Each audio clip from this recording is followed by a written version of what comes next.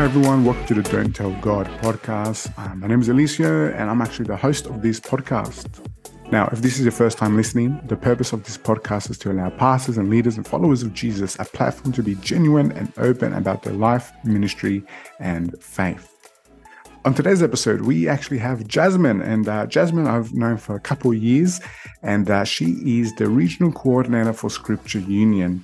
And we have a really good chat in regards to ministry and a couple of highlights in regards to this episode. The first one is in regards to volunteers. Jasmine shares some really good insight in regards to understanding volunteers and how that works for her. And hopefully it will help you if you're in the church setting and understanding volunteers. The other thing we talk about is women in leadership. And this is something that she shares personal experience, and I found it very insightful. And lastly, she talks about Scripture Union and the origins of Scripture Union. And it was really insightful, really helpful. I didn't know too much about it, but Jasmine shares a little bit about that. I really do hope that you enjoy this episode. And if you do like it, please remember to share it with others. Enjoy. Welcome, Jasmine. Welcome to the pod, and I'm glad that you're here. Thanks for having me, Eliseo. It's a privilege. No worries. We've been talking about this for months and months, and just updates haven't aligned, but finally they have, which is great, and I'm excited. Now I've known you for 2 years, maybe more than 2 years, because when did we finish Arrow? Last year. Yeah, we finished last August. Yeah, last August. Yeah, that's about right. And we did it for 2 years. We did it during COVID. Yeah, so you've got 3 years now. Yeah, 3 years then. Yeah, that makes sense. That was an interesting time during COVID, doing Arrow and meeting. That was good. But Arrow was good. I enjoyed Arrow. Highlight of my life. That was a fantastic experience. I recommend it to everybody. Are your sisters now doing Arrow? Is that right? Yes. Yeah. So my sister's doing Arrow now. She's coming up to her last res, I think. And my housemate's doing Arrow Rise. Oh, no way. There you go. Yeah. Well, Kath must be super happy, getting the people in. But it's a great course. Arrow is very, very good and has helped us. Jasmine, look, tell us a little bit about yourself in regards to work and church and whatever else you want to add, to be honest. So, take it away. Yeah, sure. So, I'm a regional coordinator for Scripture Union New South Wales. I'm in my 4th year of doing that. That's been a real journey. I came into the movement through being a volunteer, and eventually was offered a position to take care of the Hunter region, and that's been a journey. We'll probably dig into that a bit later, but I'm also, it's also been a year that I've been an elder at my church. I go to Maitland Baptist Church, and they're a really solid crew. So, it's a real privilege. That's pretty much the work side of things, I guess. And so church-wise, you say you go to Maitland Baptist, is that right? Yes, that's right. How long have you been there for? I've been trying to remember this, actually. I think it's probably coming up around 9 years. All right. Okay. Yeah. And so you grew up, it's not Maitland, but did you grow up Baptist, or did you go to different churches growing up? Or Well, that's an interesting story too. So my mum was saved at a Louis Palau crusade with her mum when she was about 17, and so they bounced around a few churches for a while, and then started going to an ACC church in Singleton. But when my mum and dad got married, my dad was a Christian, but he wasn't really walking with the Lord at that point and wasn't going to church. And my mum was going to church with her first 3 kids. And then one day she really believed that God told her, go home and be with your husband. And so she went home and stopped going to church. And she got a lot of flack from that, from a lot of people. I'm sure. But we did church at home. We did devotions. Mum read the Bible to us, taught us how to read the Bible. We'd do worship, listen to lots of Keith Green and Amy Grant. And we didn't start going back to church until I was about 14. So it was the majority of my childhood. And when I was 14, my mum got really sick. We didn't know what it was. And that was when my dad, I think, started to really lean on God and reach out and start looking for him, because it was something we couldn't fix. And so we ended up going back to the church that had changed hands a few times, but ended up going back to the church that my mum started at when I was about 15 or 16. Yeah, right. And about 8 or 9 years ago, moved to Maitland Baptist. Yeah, cool. And you were telling me before as well, like it's been about a year since you become elder at your church. How's That's right. how's that experience been? It's actually been a real joy. I really enjoy journeying with people and walking with people and supporting them in their walk and praying for them and pastoral care kind of stuff. That's a real passion area of mine. So it's been challenging. It's a big church and it's connected to a pretty big ush that's got multiple centres around Maitland. Wow. So it's not probably just the church side of things. There is a business element there that I feel a bit out of my depth on sometimes, but I also feel like I'm learning a lot because we've got some really wise people in our leadership. So it's really exciting time. We're looking for a couple of new roles at the moment, and so that's going to be another transition. But God's led us faithfully this far, and I'm sure He won't let us down. In this process. That's sweet. And so how did that come about? Because I don't know. It's not. I don't know. Maybe you had a desire to become an elder. But did someone ask you? Whether during the church service, they're like, "Oh, who wants to become an elder? Put your hand up." I don't know. Like, how did that come about for you? Well, COVID was a tough time for everybody. It was a particularly tough time on a couple of our elders and our pastor at the time. They stayed a lot longer than was probably best for them. And so there was going to be a quite a distinct hole in the leadership structure of our church once they finished up. And so the time for nominations was coming around, and like it is a bit of a wrestle. I think it's still a bit of a question as to women in roles of leadership, and that can sometimes just have a bit of a question mark around it. But I just had a real heart for sitting with people and loving them and walking with them and praying for them. And I felt like I was doing a lot of that already. I was mentoring a lot of the youth. I was running the young adults Bible study at that point. And I actually just had multiple people that didn't know that each other were doing it come up to me and go, "Hey, have you thought about becoming an elder? Have you thought about putting your name forward as an elder?" I think I probably had 3 or 4 people actually put my name forward. And I just felt like it was the door that God was opening in front of me, and it was Him affirming what I was already doing. And I really appreciate the leadership structure of our church and that it's a co-equal pastoring model where there's no one senior pastor. It makes decision making really interesting, but it makes it so that you don't have the final say. And I like being someone that can just soundboard for people and go, "Well, have you thought of this?" Or maybe this could be a good idea. So it just felt like the next door to walk through, honestly, and the confirmation of the people that I love and being asked, I think, is a good indicator that maybe that's something that God wants you to seriously consider. And so, Wow. I do want to touch upon, you mentioned before women in leadership, and that's been a struggle. A year on, is it still a struggle? What are your views? Have people come up to you and said, "Oh, should you?" I know you said people have put your name forward, but did you have people from the opposite end say, "No, I don't think you should," or I don't, or did you hear whispers, or how's that been? No whispers. I think by and large, like every church has got its issues, but by and large, we have fairly open dialogue at our church. And so somebody that I really respect said, "Look, I didn't vote for you. I just don't know how I feel about women in leadership, and I could do that in good conscience." And I'm like, "Thank you for telling me." Like I really empathize, and it resonates, the wrestle, because it's a hot topic, and I've come from a lot of conservative circles and have talked with a lot of conservative people and have conservative friends, and so I feel like I kind of sit in the middle a little bit on that issue, where if someone came to me and said, "You shouldn't be an elder because you're a woman," I'd be like, you might be right. There is part of me that would just empathize with that statement, because there is a lot of Bible there, and yes, there's lots of context there as well. That's really important to drill down and know why you know it.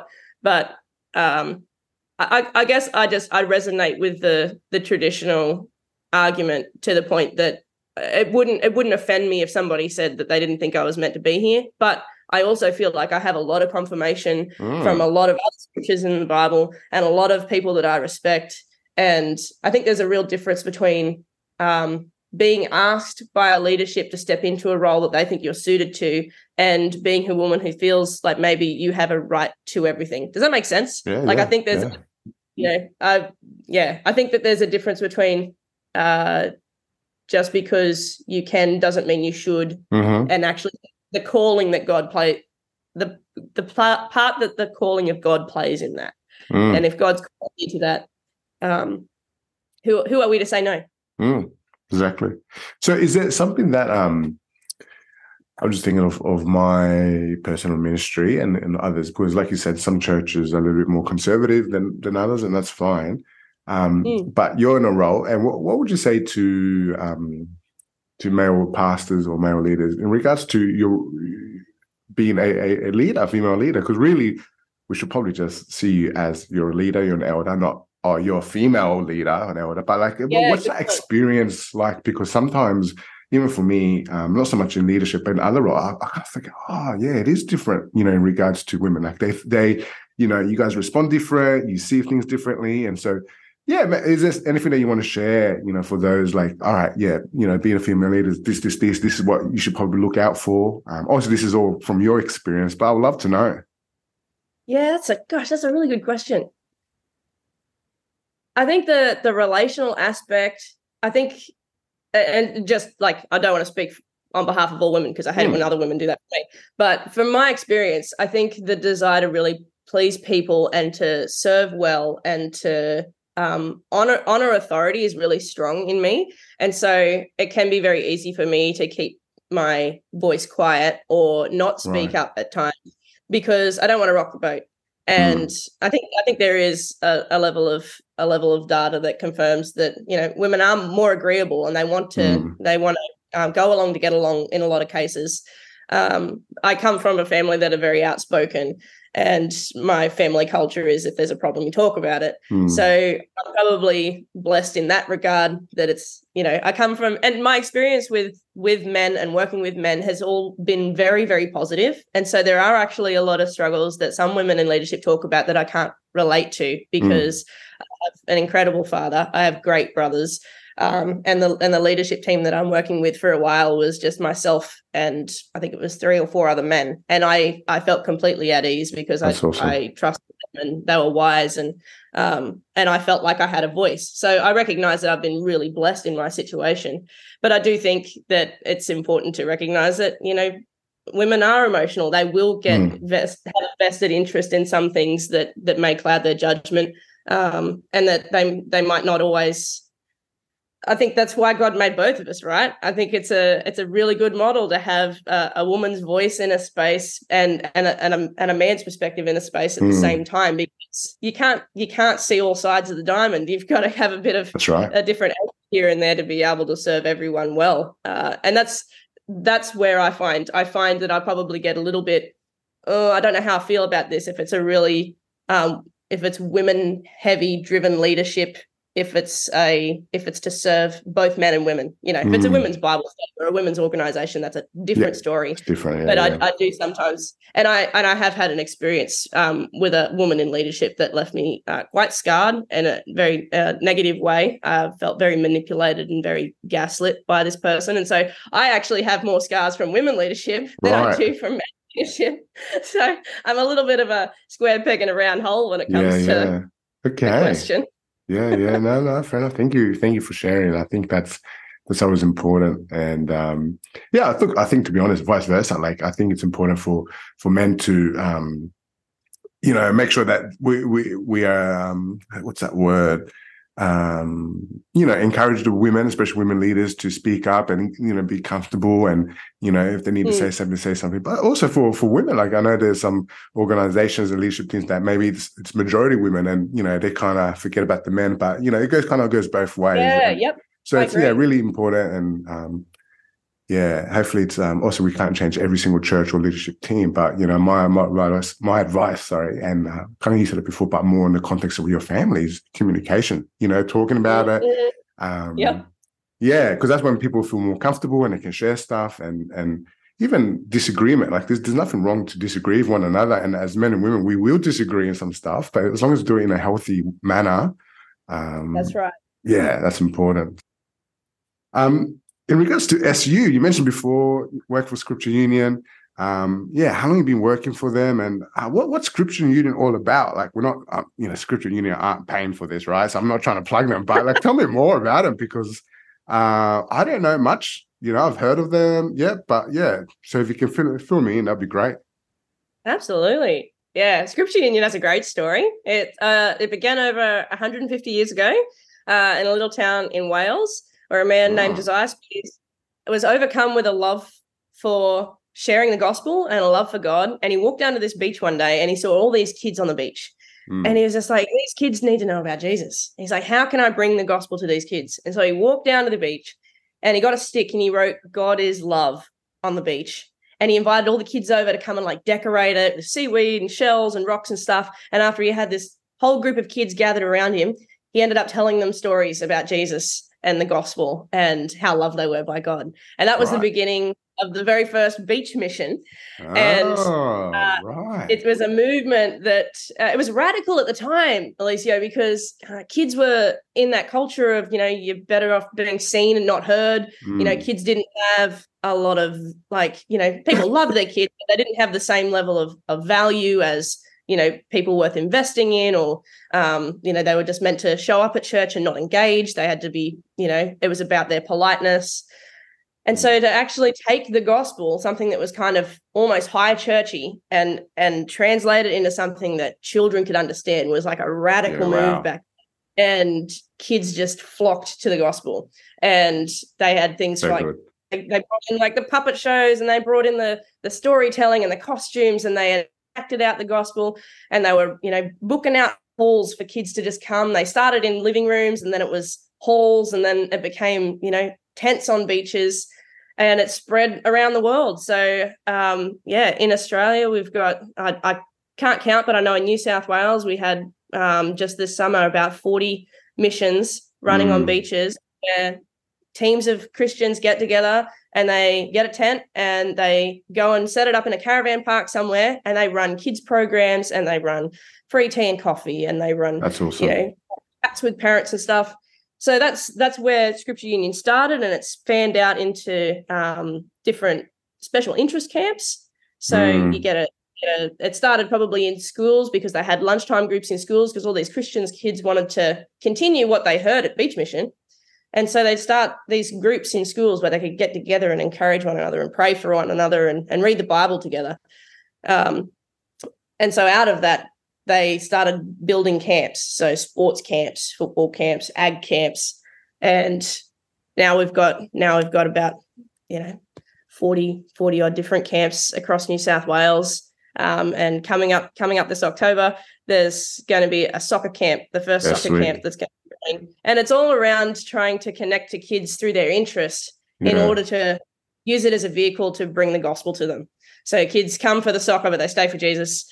And part of my role in all of that is to enable the volunteers. So it's a volunteer-led movement. We're a small staff, and we support nearly 2,000 volunteers across New South Wales and beyond. And part of my job is to network, to support, to encourage, to help onboard volunteers and make sure screening processes are all done well. Lots changed from 150 years ago when you could just kids on the beach. So there's a lot that goes into supporting the ministry, but the real goal is the heart of the volunteer that sacrifices so much in order to bring the gospel to young people. The question I'll ask you now is probably what you mentioned before in regards to volunteers, and I think that will help a lot of pastors and leaders. So much of your role is dealing with volunteers, is that right? Yes, that's right. And so how have you found dealing with volunteers? Like, what are, some tips, some things that, that you've learned along the way? Because at least for me, I know that volunteers are crucial, a lot of, especially with church organizations, 90, or I don't know the exact stat, but, let's say 85% of people who volunteer or who help out at church are volunteers. So maybe just dive in a little bit more about that. Yeah, it's challenging, but maybe I think different personalities find different aspects of working with volunteers challenging. I'm always hyper aware of the fact that they don't have to do these things, and the fact that they're involved because they want to be, and in such a time poor society and culture that we live in, the fact that we have volunteers is a real privilege. And I find that keeping that at the forefront of my mind whenever I'm working with volunteers, even if it's challenging or things are taking time or, things are running late and you need to get paperwork in, or they may not be as quick to get things or as quick to, organize stuff or be on top of things as I'd like. Keeping that reality in the forefront of my mind that these are complex people that have jobs and families, and that this thing that they've had the courage to say yes to and may not feel very equipped to do it and may feel quite inadequate, that they don't have to do that. And that helps keep the posture of my heart as in a place of empathy, and seeing each person as an individual has really helped me to lean in and see what are their individual needs, because it's very easy to kind of step back and just go, well, everybody's kind of all the same and they've all said yes to this, as they should know what it entails. And for somebody that's being paid to do ministry work, I think we breathe this air and we swim in this water so much that I can unintentionally sometimes put blinders on and not realize that, I'm only seeing a fraction of this person's world as a volunteer. Yeah. And that's a fraction that they've offered without having to, and they're not getting paid for it. And I think empathy and individualization has really served me well in working with volunteers, because at the end of the day, it's relationship that really drives the outworking of the outcome. It's the relationships that actually breed trust. It's the relationships that breed confidence in people. I think about myself in the places that I've found myself as a really incompetent, very inadequate feeling, out of my depth volunteer. And I think about the people that came alongside me and didn't just go, ugh, she doesn't get it, or she doesn't know how to do this, or, I probably shouldn't have picked this girl. They didn't do that. They actually called out the good stuff in me and said, no, you can do this and I will help you do this. And I think there's something really powerful in personal invitation. We live in a culture that's so driven by kind of fame and how many likes you get and, how many views you've got. Have actually a real person come to you and say, I see this in you. I'd like you to consider trying this. I think that holds tremendous value, instead of potentially en masse, like we need someone to help with the barbecue, or we need someone to do this. Actually seeing the individual and knowing your people and coming to the meeting like, hey, I have this job.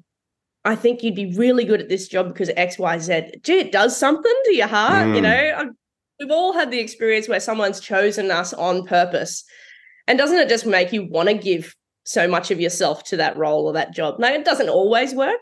But I find that when I always recognize the value and elevate the volunteer above myself, the fruit of the relationship really outweighs the challenges. That's so good. I think you're right. Yeah. I just think as you were talking, I was like, yeah, that makes sense, Erika, as making people feel special, like not in a manipulative way, but you want them to feel special. You want them to be like, yeah, we need you. We want you. We think you'll be a good fit. So how do you, so you talk about empathy, you talked about, really trying and finding those leaders. How do you, because also volunteers don't get paid. So how do you not keep them happy in a sense, but are there things that you do as an organization, or even as a person yourself, that you're like, what, I'm going to do this, I'm going to do this. Like, is there anything that you do, or is it pretty much just like, show empathy, make them feel special, make them feel that we really do need them? Does that make sense? Does that my question make sense to you, or? Yeah. Yep. So kind of like the practical things you can do. Yeah, because especially if you think about, I'm not sure if this is the same for SU, but you think about church ministry, kids ministry, youth ministry. When we're talking about ministry, we at least for the way I take it, every year I lose all my, in quotation marks, lose all my leaders, because I don't want them to think they have to stick it out for 5 years. But when I was in youth ministry and stuff, I was really intentional saying, look, guys, if you want to come back to ministry, that's fine. And for me, it's always about the experience, like besides, making them feel special and show them that love and care, will be like, all right, let's go out for dinner halfway through the year, let's celebrate. Like, so I think that's where I'm coming. Like, do you have any of those things that you implement? Because we can't pay them. We'll go bankrupt as an organization if we pay all our volunteers. But like, what do you do to kind of make that volunteer think, you know what, I want to continue on year after year after year? As you're talking, Eliseo, I think the thing that's coming to the forefront of my mind is to really drive home the fact you're a part of something bigger than yourself. Now, I definitely am on board with like celebrating what you've done and celebrating where you've been and the successes. Like, you got to celebrate the successes, but it can't be in and of itself just celebrate the success. It has to be we're celebrating this success because of what it contributes to this big picture, this kingdom coming, this thing that God is doing. I think that if people really catch a vision for why they're doing what they're doing, and that can be something that you can bring people along with you. This is something that I'm trying to work more into my work practices of who can I bring along with me on the journey. So it's not just I want this 5 people to commit for the next 10 years, but rather who are they continuing to bring along and develop so that they can step into that space. And I think you need to experience that vision. You need to experience why. Like, I sometimes probably annoy my leadership team because they're like, if we say something to the effect of, our kids ministry doesn't have any leaders. I'm like, okay, why are we doing kids ministry?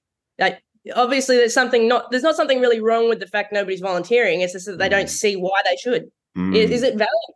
So like, as a church actually stopping and taking stock, do we value this ministry, or do we value having our kids with us?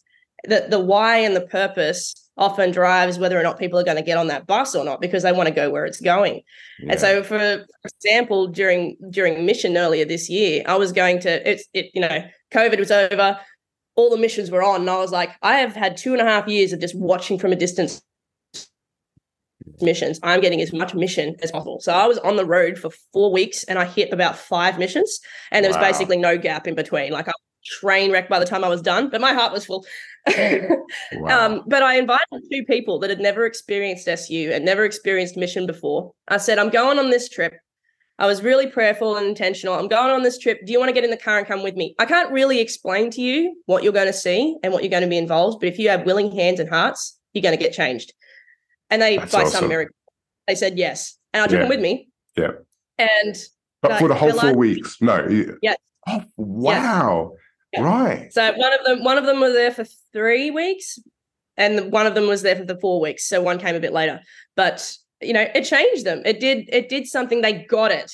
They got the vision. And in one mission in particular, I could just tell that God had solidified, no, come hell or high water, they were going to come back to that mission because God got them right in the heart whilst they were there.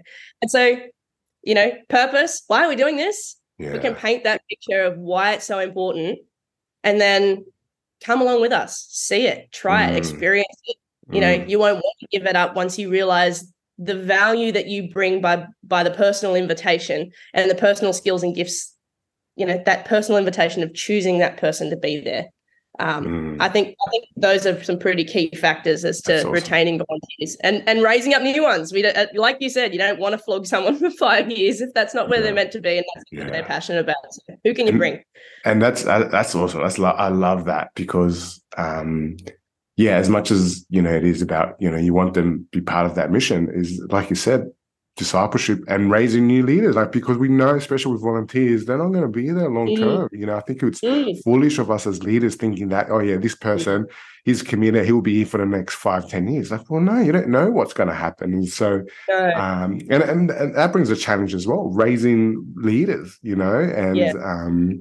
what do you guys do in regards to that, in regards to raising leaders? Like, do you go with these new people, like you mentioned before, if you have someone you think, okay, this person could, become a leader one day, you bring them along, you train them, but is there like a leadership pipeline, training pipeline that you guys have, or is it more unofficial, just come with me and we'll just talk about ministry and then, so what do you guys do? Unofficial. I would say it's probably unofficial because, again, it depends on the individual. If you've got a 50-year-old guy that's kind of getting close to retirement and has time and money and wants to do something meaningful with the last years of his life, the entry point for him is going to be really different for a 15-year-old. It's just coming out of school and starting to think about their future. So, there's a million practical ways you can empower anybody at any point on in their leadership journey. And that's what I really love about SU, is that there's such a swath of just opportunity for you to enter at any point. For me, it was when I was, in my 20s. For my dad, it was around a special interest. He wasn't sure what he thought and didn't know if his gifting, would God could use his gifting. And he's a mad keen fisherman. And so I knew that if I could get him somehow on a fishing camp, God would change his heart. And it did. It was miraculous what God had done in him. And now he's directing 2 fishing camps and seeing the way that God can use his gifting and his strength in a really practical but still spiritual way for young people. Whereas there's young people that are coming out of leadership conference that have come year after year that are looking for more opportunity. Like, what does God want me to do? And we're like, well, come along to this mission, come along to this camp. Step up your leadership skills, take on more responsibility. And so there's that pipeline through leadership conference or camps that flow into the wider SU family, where their responsibilities can be cranked up to challenge them at where they're at. So it's very individual, and it takes discerning people to actually highlight the people that go, I think that person's ready to take a next step, or I think that person could really take on some more responsibility in that area. So good. And I'm smiling. Obviously people can't see it because this is an audio podcast, but I'm smiling because I could just see your passion oozing out, Jasmine. Like, it's just, and obviously your role that you have now sounds like it's a perfect fit for you. And I'm sure you're such a blessing to your team and to Scripture Union. But yeah, those things are really valuable, what you've just said over the last 10 minutes or so. And I joked around with you before saying, look, I don't think we're going to go through much of or any of what we spoke about before, because I did feel like I am really interested about leadership and women leadership and volunteers and scripture. So look, it's been a pleasure. Honestly, it's been a real pleasure talking to you, Jasmine. And I'm sorry that I made you answer those questions that we did not even dive into, but I felt like this is probably more valuable. But yeah, look, thank you so much. What I will do is the last question I did ask you, and I think this is going to be really, really important, was what is one piece of advice you would give to others about ministry? And so, what's your advice? Yeah, my one piece of advice from experience is to stay close to God and listen to your gut. Those two, you can't split those two. I've been in situations where I just get this niggle of like, I don't know how I feel about putting that person in that role. And I guarantee you, even if people listening just reflect back on their lives where they felt that, I don't know about that, and they went and did it anyway, I guarantee that that first initial gut reaction to something was probably correct. I reckon that, God, when you're close to God and you're spending time in his word, you can hear his voice. He says, my sheep will hear my voice. And that voice is so often that still quiet niggle in the bottom of your heart or in the bottom of your gut somewhere that something's not right. And we ignore that voice to our peril. And sometimes it makes no sense. Like, there's no reason why anything should be wrong. Like, everybody else is on board and it all looks perfect and the paperwork's all lined up and that person is just going to be the best fit, but there's something you cannot define that's just not quite right. I would just encourage people listening, please listen to that voice. God knows more than we know. And he can be trusted. And sometimes we're going to wade through a mountain of, well, what the heck and why? And I don't understand. But there will often be a point where we come out on the other side and go, God knew all along. And I would have been right to listen to him, or I was right to listen to him. I think there's safety. There's safety in obeying the voice of God, even when it doesn't make sense. That's awesome. That's some real wisdom there. And it's important. Listen to the gut. But like you said, but before listening to your gut, it is important to obviously having that relationship with God, because, if we are faithful to God in regards to, searching him, he'll be faithful to us. And that gut feeling, as we spoke about, will be a little bit clearer. And Jasmine, thank you so much for joining us on today's episode. And hopefully it's been a good time. Hopefully you enjoyed it. It's been fantastic, Eliseo. Thank you so much. It's been a real pleasure talking with you. All right. Well, that's the episode. That's the episode with Jasmine. And, oh man, that was helpful. Like, I think, lots of things there. Thinking of women in leadership, thinking of SU and what God does, the fact that 150 years ago, some guy wrote God, Jesus loves you, or God loves you on the sand. And we can see it today where, SU is now all around the world and doing amazing things for God.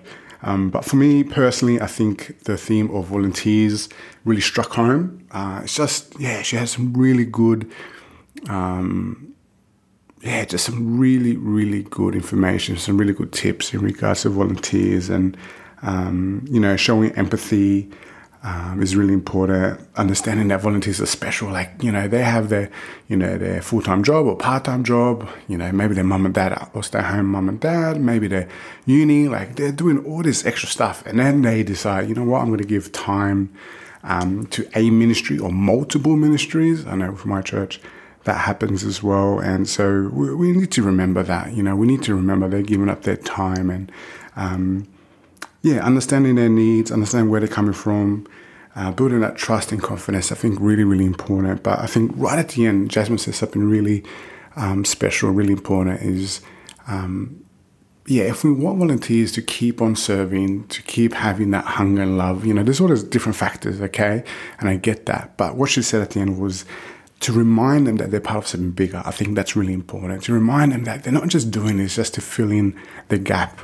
They're doing this because of God. They're doing this, to be kingdom-minded. They're doing this to tell others about Jesus, and they're doing their part. I think that's really important, that as staff or people leading volunteers, that we need to remember that. And hopefully we can communicate that properly, that we may remind our volunteers, remind people, hey, I know you're doing this, and you might think, it's only youth ministry, it's only worship ministry, it's only kids ministry, or whatever it is. But no, it's not only. It's, something really important that God values, and the fact that you're volunteering your time helps us share the gospel, tell others about Jesus, show love to the community. And I think that's really, really important.